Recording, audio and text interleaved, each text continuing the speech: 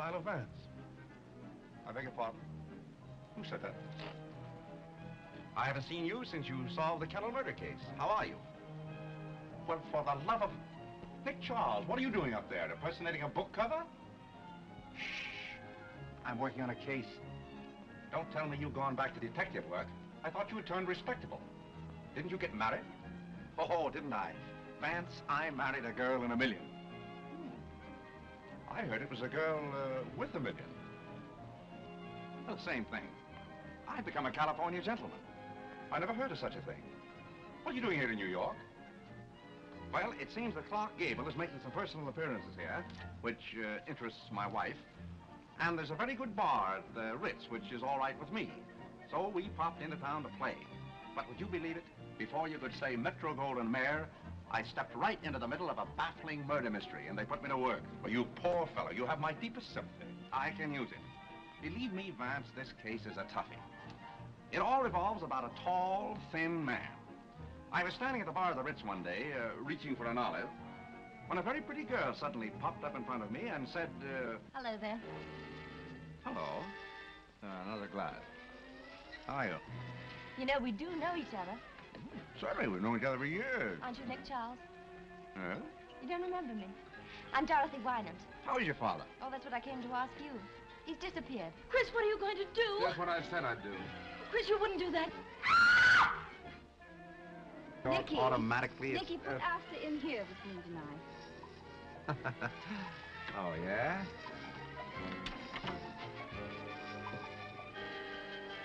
That knife's missing. I'll look for it in your back. It's about Julia Wolf. Did you kill her? Gilbert. Well, why not? You had a perfectly good motive. How'd you like to have a couple of little murderers for your children? And maybe I haven't been on a merry-go-round since that day. Are you, anywhere near a solution? Between you and me, I think so. I got all the suspects together at a dinner party. And then I pulled a fast one. I told them, and the murderer is right here in this room tonight. He's sitting here at this table.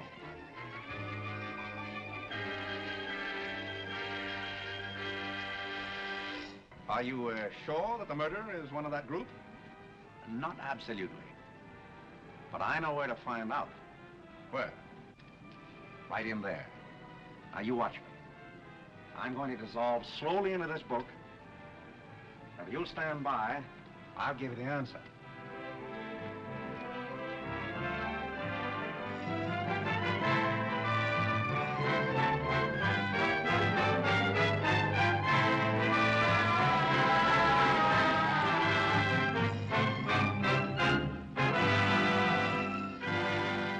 Hey everybody, we're here to talk about The Thin Man, the 1934 classic directed by W.S. Van Dyke and starring the unbeatable team of William Powell and Myrna Loy. And our new guest, Melissa Phillips, is here. Hello, Melissa. Welcome to the show. Hi, Rob. Thanks for having me. I'm happy to have you here. I've been wanting to talk about The Thin Man for a long time, and I didn't know anybody else that was particularly a huge fan of this movie necessarily.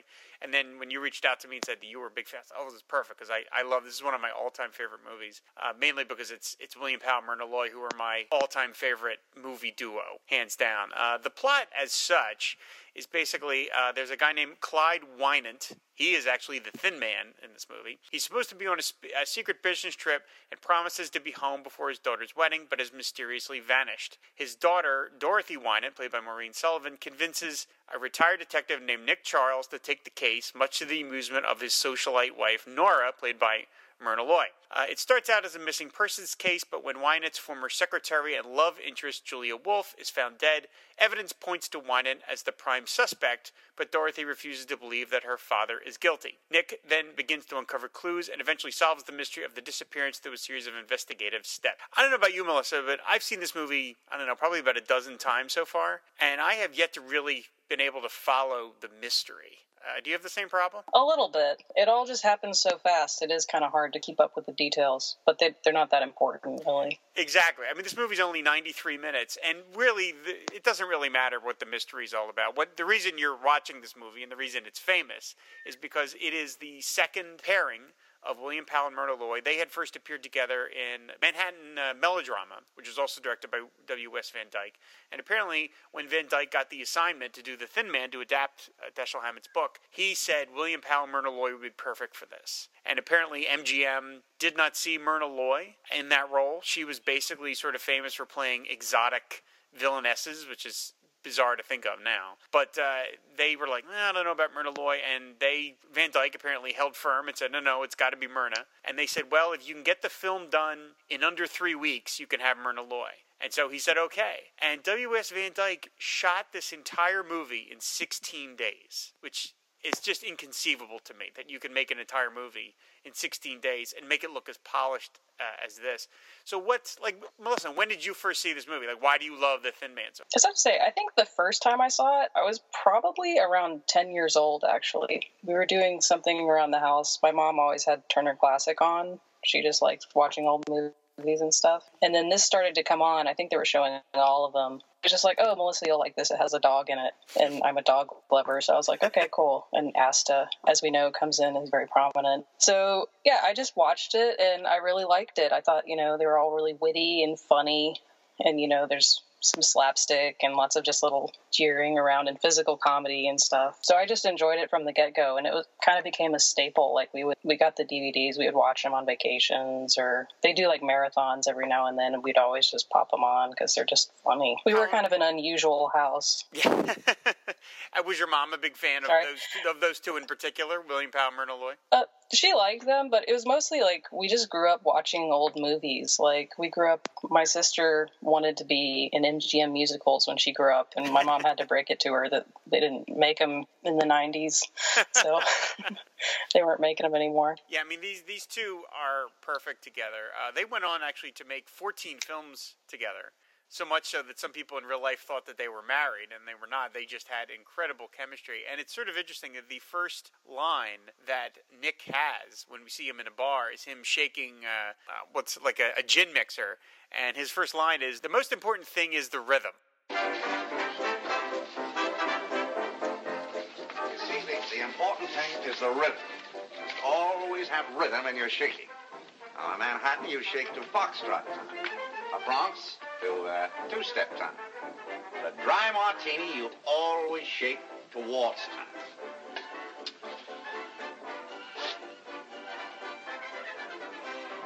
That would end up being true of their relationship, because these two just have an unbelievable chemistry. And the intro of both these characters, first of all, it's kind of unusual that this film takes 11 minutes before we even meet Nick or Nora. I mean, the whole first 10 minutes of the movie are devoted to the Wynant mystery.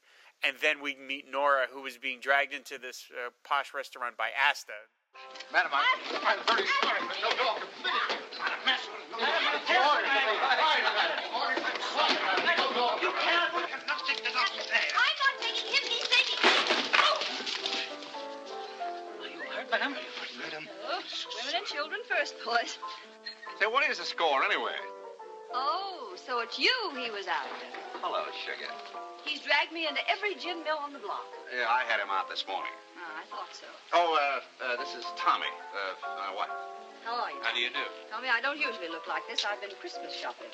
Madam, I'm afraid we shall take the dog out. Oh, it's all right, Joe. It's all right. It's my dog. And, my wife. Well, you might have mentioned me first on the billing. The dog's well trained. He'll behave himself. It might bite somebody. No, he's all right. Look, lie down. Lie down. Stand up. Oh, any luck? Yes, he's just round the corner. Your father? No, Macaulay. I'm just going to go and see him. My wife. This is Dorothy Wynant. How do you do? I'm sorry we have to rush. See, we're stopping in the Normandy for a couple of weeks. Drop around. See us. Well, we'd love to. Thank you. Goodbye. Goodbye. Goodbye. Sit down, sugar. Oh, Leo. Yes. First Yes, on sir. the... 2 cocktails. Pretty girl. Yes, she's a very nice type. You got types? Only you, darling. Lanky brunettes with wicked jaws. Leo. Compliments this season. Who is she? Oh, darling, I was hoping I wouldn't have to answer that. Come on. Well, Dorothy is really my daughter. You see, it was spring in Venice. When I was so young, I didn't know what I was doing. We're all like that on my father's side. By the way, how is your father's side? Oh, it's much better, thanks. And yours? Say, how many drinks have you had? This will make 6 martinis. All right. Will you bring me 5 more martinis? Leo, line them right up here. Yes, ma'am.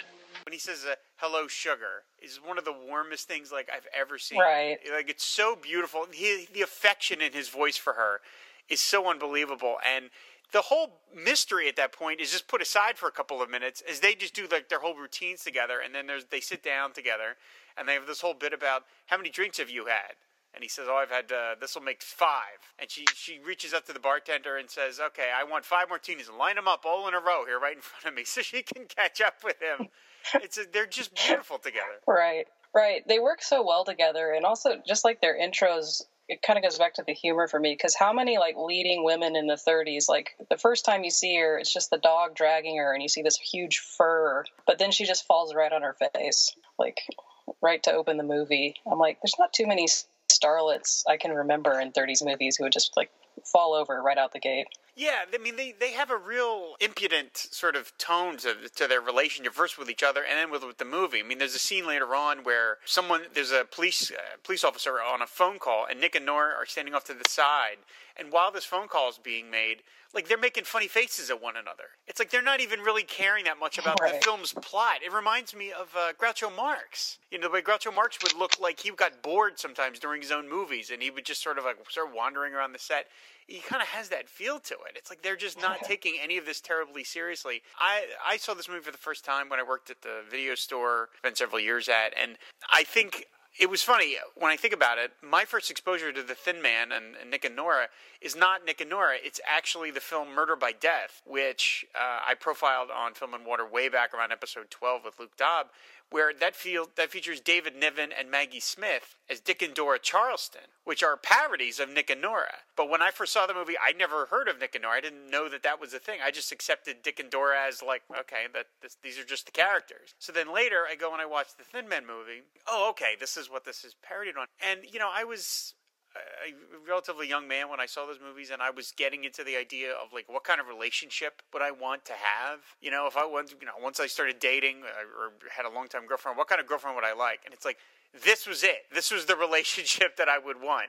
These two, they're so in love with each other, but they're just so a bunch of smart asses, and they're so slick. I mean, William Powell looks great in his suits, and Myrna Loy looks wonderful in her outfits, and they look like their life together is sort of effortless. I mean, part of it is that the idea is that Nora is a heiress, so she's got a ton of money, and Nick lives off that money, and that's what they sort of just glide through life, drinking and partying and doing all sorts of things, and so it seems like an incredibly glamorous life they have. Right. There's actually kind of one of my favorite lines. I think it's at their Christmas Eve party or something, when they're in the kitchen making drinks, and she's trying to convince him to take the case and talking to him, and he's just like, "Oh no," he's like, "I'm far too busy looking after the money I married you for." And just kind of cracking up about it.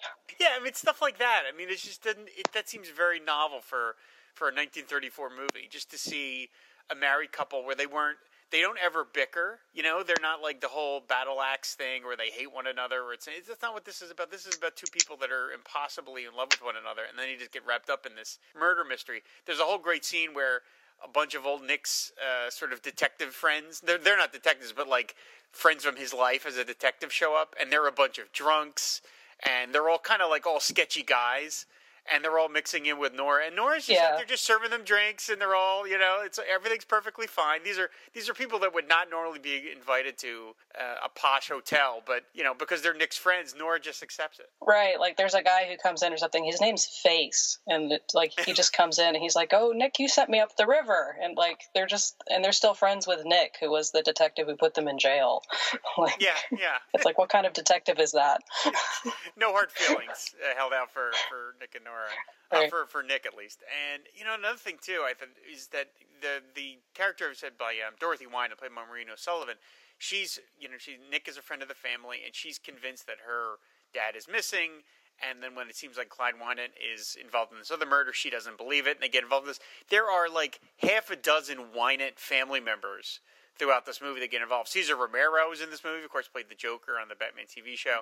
Everybody has their different motives as to what's going on, as to like sort of cover up this case. And I love that Nick seems, again, I'm saying use the word effortless. He seems like this is effortless to him, but he's an incredibly smart guy. And it's another reason I like William Powell so much in this part. Yeah, I like what you said. And I think it's actually cool because at that part, we get to see Nick being a real detective. Like, all the cops find the body and go home. They're like, oh, we found, and I think they say it's one of his old enemies, which is how Nick met Wynette way back in the day in the first place. So it kind of ties in again. But Nick actually goes to like the medical examiner and is like being a detective and doing his job. It's not really his job, but there's a great scene. Staying one step ahead of the game. There's a great scene where he confronts one of the possible suspects with Asta, and he's trying to convince this guy that Asta will tear the guy apart if he's not careful. And of course, Asta just hides under a table because Asta's not exactly the guard dog that they need to be. Right. He's the smart one in some of the cases.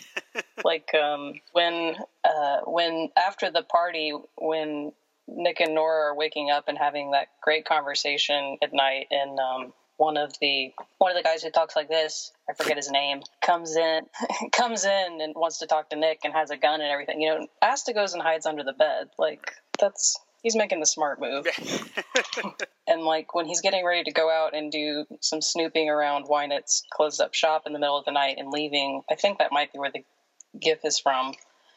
But she was just like, he's leaving, and they're still poking fun of each other. She's like, I don't love you. I'm used to you is all. And like they're still teasing each other back and forth. When the cops go to investigate at one point, and he starts looking at Nora's bureau, and she's like, what's that man doing in my drawers? Right. they cut to Nick like, on his face, just like, what? There's some racy lines in here. Apparently that line was supposed to be cut by censors, but they somehow managed to push it through. Yeah, I think it was that one. And then after Nick gets shot on Christmas morning when they're talking about it, where he got, it's like, oh, I read you got shot 2 times in this newspaper. And then it's like, oh, I read you got shot 5 times in the tabloids. And it cuts to Nick. And he's like, I didn't come anywhere near my tabloids. Apparently that line was not code approved. Yeah, I guess so. Yeah. I mean, this is pre-code, this movie. I mean, just barely, but it is pre-code before the production code set in. Now, have you read the original novel, the Dashiell Hammett book? I haven't, actually, which is unusual for me, but I like the movie so much I don't need competing versions. Right. I mean, I read the book mainly because I like the movie so much, and while it does have some of that back and forth, because apparently Dashiell Hammett based their relationship with Nick and Nora between him and Lillian Hellman, who had an on-again, off-again relationship. It was really brought to the forefront in the screenplay, which is written by Albert Hackett and Frances Goodrich, who were married in real life. And so they brought all of that kind of bantery stuff to the screenplay. You know, all the stuff with the mystery is not the stuff that you're there to see. You're there for Nick and Nora. But the mystery stuff is really very beautiful in terms of how it looks. This film was shot by James Wong Howe, who was a renowned cinematographer. And there's a lot of scenes that are like really beautifully lit with these really dark shadows. In fact, there's one whole scene where Nick goes investigating. It's almost entirely black. You could barely see Nick at all, which is, again, it's pretty remarkable stuff. They sort of like let the audience sit there and just try and figure out what we're looking at here as this is all going on. But all the scenes without Nick and Nora look like a film noir, way before there was such a thing as film noir. And then it cuts back. When it cuts back to stuff with Nick and Nora, then it looks like a sort of frothy MGM film.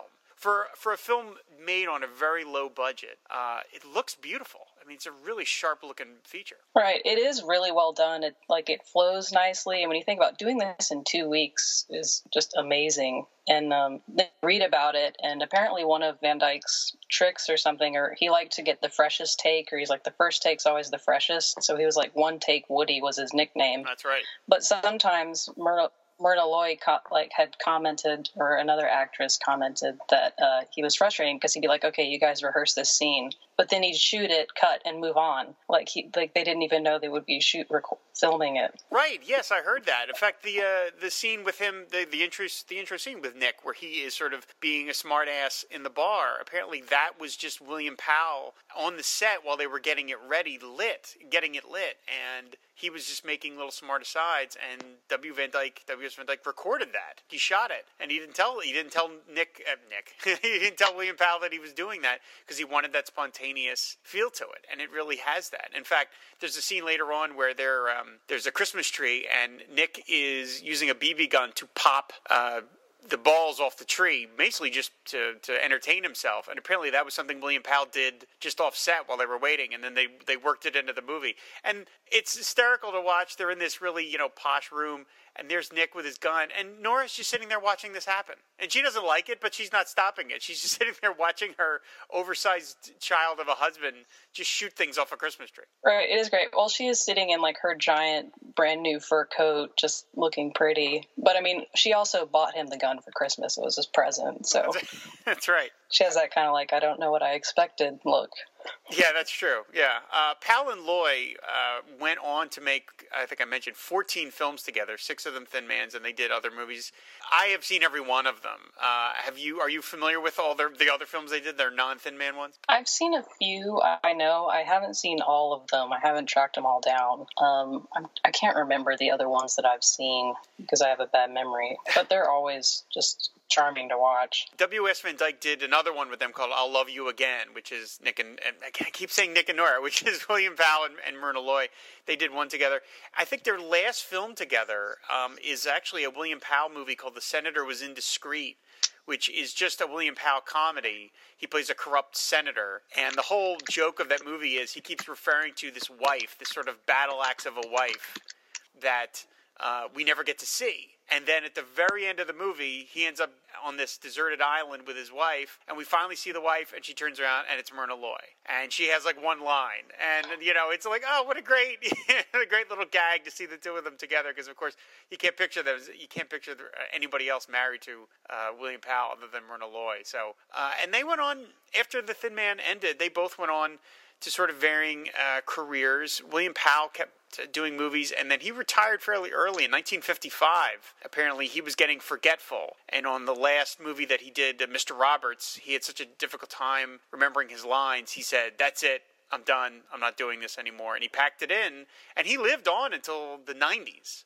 But he stayed in retirement for a good 4 decades. Myrna Loy kept working, and she kept doing movies all the way up until the mid-'80s. And apparently, occasionally, she would try and lure William Powell out of retirement to do a movie, but he wasn't having it. He wanted to stay retired. So in the end, he went out on a winner because Mr. Roberts is a classic, and it's great to see him. And I've seen him in other movies. He's in How to Marry a Millionaire, another movie I love, and I just love seeing him. He reminds me of a family friend that we had when I was growing up, and he just has that kind of warm, avuncular tone to him, a bit of a smart ass, but it doesn't condescend. He's just one of the great actors, and he was a silent actor, and he one of the guys who managed to make it out of silence because he had a great voice. I can only imagine the studio when they finally got to, like, oh my God, this guy sounds like gangbusters. So he managed to transition from silence to talkies quite well because he was pleasurable to listen to when he talks. Right. He was one of the few people who's, like, the talkies actually made his career in a way. Because before, in the silent movies, he was kind of like Myrna Loy. Like, he was like these weird, foreign, like, Spanish villain types and couldn't get out of that kind of typecast. Right, he ended up playing Philo Vance, that detective. And in fact, the trailer for this movie, which is very unusual, features William Powell as Philo Vance talking to William Powell as Nick Jarl. They knew people were familiar with William Powell as a detective, and they were selling him as this new adventure. I mean, can you imagine like a trailer like that nowadays, where an actor sort of acknowledges a previous role? That would, they would never do that nowadays. But back then they knew William Powell was so familiar to people that you could sort of sell it that way. And it's a very inventive trailer. It's really pretty unusual. Right. I mean, it seems to have worked. These movies did really well. Yeah, people absolutely talk to them.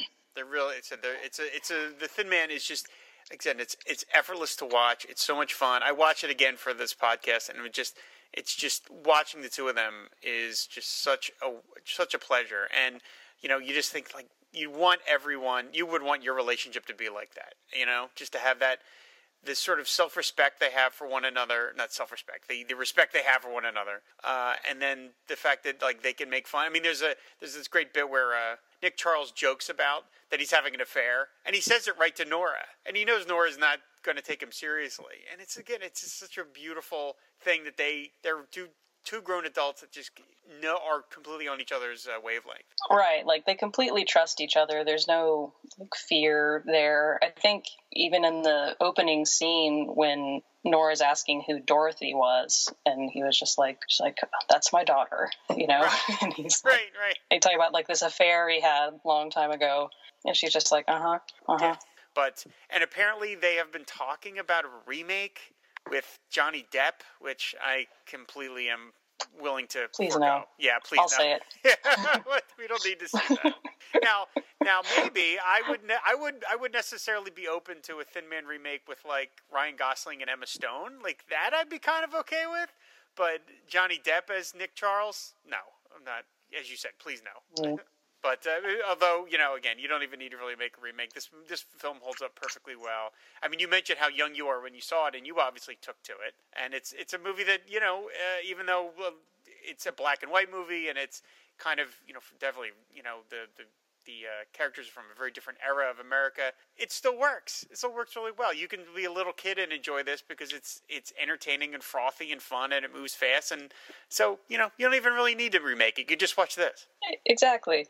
And one of the reasons I think it works, too, that we haven't talked about as much, because we've been just loving on Nick and Nora because they're amazing, but it's like all the other characters are just as great. There's so many B characters that are they just grab you right away, and like that's what makes it so rich too. Like all of the Wynett family, all of these other petty criminals that are somehow tied in, like they're all just such interesting, weird characters. Yeah, I like Nat Pendleton is in this movie as Lieutenant Guild, who is like they're basically their version of Lestrade, the kind of hapless cop, and he ended up repeating the role in a couple later of the Thin Man movies, and he's great at sort of double takes.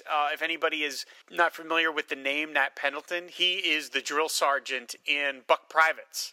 So he's the one that's constantly being upstaged by Abbott and Costello, and he was that guy. So he fits in really well with them. I mean, they all have to kind of go into this rhythm that Powell and Loy establish as they go on. But yeah, you're right. All the other characters. There's which is the guy who's the kind of like the nerd, like the murder nerd. Which I forget which guy that is. The one who's like obsessed with the crime statistics. Is that Gilbert? Gilbert. Yeah, he's like a Yes. murder nerd. Right. And he's like, there's this one line where he's talking to his sister, Dorothy, who's like so upset because she thinks her father's the murderer, and she's like, I can't have children, like they're all going to be murderers. And he's like, well, let me tell you about this study that so-and-so did on, spring peas, and it'd say only 1 in 4 of your children would be murderers. And it's like, what? Yeah, that's right. So you should only have 3 kids. He's like, oh wait, that might not work because the first kid might be the murderer. That's not gonna. And I love the scene where they go and they talk to the mistress, and she gets mad at I forget who she gets, the guy that she gets mad at, but she throws a metal pan at him over his head, and it goes crashing, and Nick doesn't even budge when it goes flying. Like he just watches it sort of abused as she goes, ugh, and she hauls it, and she practically throws it right towards the camera. And I watched the scene a couple times over. William Powell just stands there and just watches it go by, even though it kind of gets close to his head. He just kind of like is, oh, okay, yeah, he's just watching these two people, throw things at one another. Right, and one that's amazing because it's like they're yelling at each other and throwing things at each other, and the cop just says, we didn't come here to watch you roughhouse. I'm like, no domestic assault charges in the 30s or anything like that. But then they reference that again at the end at the dinner party. It's just like they're seating people, and he's just like, oh, who should we put here? And he's like, oh, the frying pan juggler. Like... The final dinner party scene is tremendous because it goes on for about, again, the way the film opens with basically 10 minutes of Nick and Nora, it ends, the final scene is about 10 or 11 minutes where it's just Nick talking, going on, and it's funny the way he plays everybody because he seems to be accusing everybody one at a time because he says one of the murderer is at this table, and then he starts going to person, and of course each person thinks they're being fingered, and they react in different ways, and they're like, I'm not the murderer, and they get all upset, and I love the way he sort of plays everybody, and he ends ends up getting to the murderer basically last. He kind of just lets everybody stew a little until he finally points out who the murderer is. And it's a very crafty way of sort of luring the real murderer into sort of this false sense of security, because that guy thinks everyone else is getting blamed first. And it's a great scene for William Powell, the way he just sort of takes command of everything, and he gets everybody to be quiet as he sits there and goes through everybody one at a time. It's a really, really, really fun scene. Right. It's really amazing to watch him do it, because I'm just like, how would he remember all these lines? And I think I read somewhere that he even said he had trouble remembering all his lines, because he's just talking just like one after another, with accusing this person, and then, no, you couldn't have done that, and then going over this person, and there's like 10 people in the room, and it goes on for like 20 minutes. Yeah, I don't know any of those guys do it, especially when you're making a movie in 16 days. You couldn't have had a lot of time to prepare. I mean, the script's done ahead of time, but still, you're still trying to get everything else done. I mean, it's amazing. I don't know how, in an age, before, email and iPhones, I don't know how you made a movie in 16 days. I just don't know how you did it. And again, it looks beautiful. It looks slick. It looks like it cost way more to make than it did. And, it ended up being just a classic. I mean, it's an absolute classic. I think it's on the AFI Top 100 or something like that, I know it's in the Library of Congress as one of those aesthetically important films. And it's just an absolutely wonderful movie, and it set in stone my love of William Powell and Myrna Loy, and I ended up following them from movie to movie. A previous episode of this podcast, we talked about the cheesy TV movie Ants, and the only reason I even watch it all is because it had Myrna Loy in it. I was excited about Myrna Loy.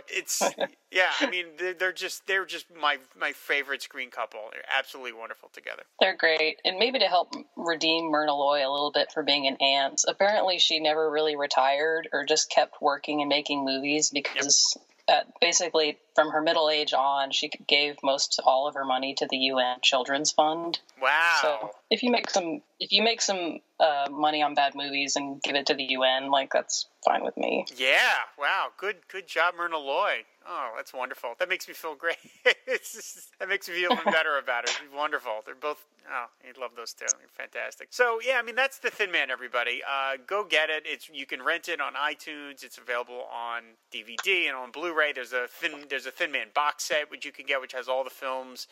They're really, really a treat. If you haven't seen them, you really go check out Nick and Nora Charles. They are a really great pair. So, Melissa, thank you so much for coming on to talk about this. I really appreciate it. This was great. I love this movie so much, and I'm happy to finally get around to it on the show. All right, thanks for having me, Rob. It was a pleasure. All of the back episodes of the Film and Water Podcast and all our other great shows over on our network site, which is fireandwaterpodcast.com, and you can follow the show over on Twitter, which is @FilmandWaterPod. So thanks everybody for listening, and until next week, that's a wrap. California, Monday, June 8th.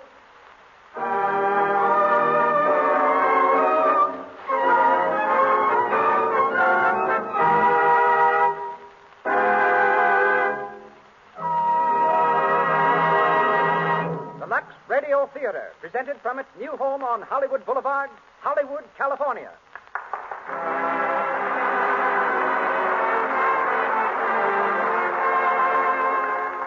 Lux presents Hollywood. Such great personalities as William Powell, Myrna Loy, W.S. Van Dyke, Theda Bara, James Seymour, Minna Gamble, Porter Hall, and many others will take part in this presentation, sent to you by the makers of Lux Toilet Soap, the beauty soap of the stars. Appearing before a distinguished Hollywood audience, Mr. Powell, Miss Loy, and a cast of 18 great players present the play that has broken box office records from coast to coast, The Thin Man.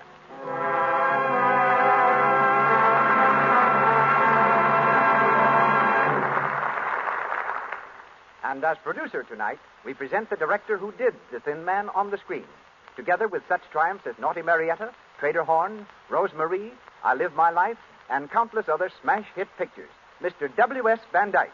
Mr. Van Dyke.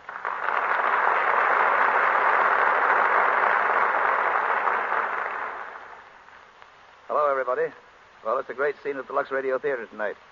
In our audience, we have Betty Davis, Jimmy and Lucille Gleason, Bob Armstrong, Ole Olson of Olson and Johnson, Stu Irwin, Jimmy Starr, famous communist, Evelyn Venable, Mr. and Mrs. Leon Schlesinger. Maybe it would interest you a little inside information on the show we're doing tonight, The Thin Man, and about William Powell and Myrna Loy, who are going to do it for you. As you know, The Thin Man was a best-selling novel by Dashiell Hammett. Hunt Stromberg, down at the studio, MGM, got a hold of it and brought it to me. Woody said, if you'll make this picture, I'll buy the story. Well, I read it, and while it was a good enough mystery story, there was something else about the book that struck me. Here was something new and fresh and very charming. A romance between a man and his wife. It's a story of a couple of kids that understood each other and had a blessed confidence in each other. Beneath all the casualness and all the wisecracking, there's a lovely, wholesome relationship. Something really deep and sweet and inspiring. Well, we decided to make the picture. Albert Hackett and Francis Goodrich wrote a swell script. William Powell and Myrna Loy played the parts. And how? They played them beautifully, because Powell was just Powell and Loy was just Loy. Both of them wisecracking all the time and clowning right through the picture. I suppose you know that plenty of motion pictures take from 2 months to a year to shoot. We did The Thin Man in 16 days, retakes and all. Of course, it wasn't a pretentious picture. We didn't make it as one. I hate epics. But it is evident that people liked it. It has been very interesting to study out how they could tell this story on the radio. Bill and Myrna have had a lot of fun getting it ready for you, just as they did making the picture. And from the original story, from the original motion picture cast, we have, and are fortunate in having, Minna Gombo, Porter Hall, William Henry, and Thomas Jackson here tonight. So here we go, with William Powell and Nick Charles, and Myrna Loy as Nora in The Thin Man. Here they come, Bill Powell and Myrna Loy.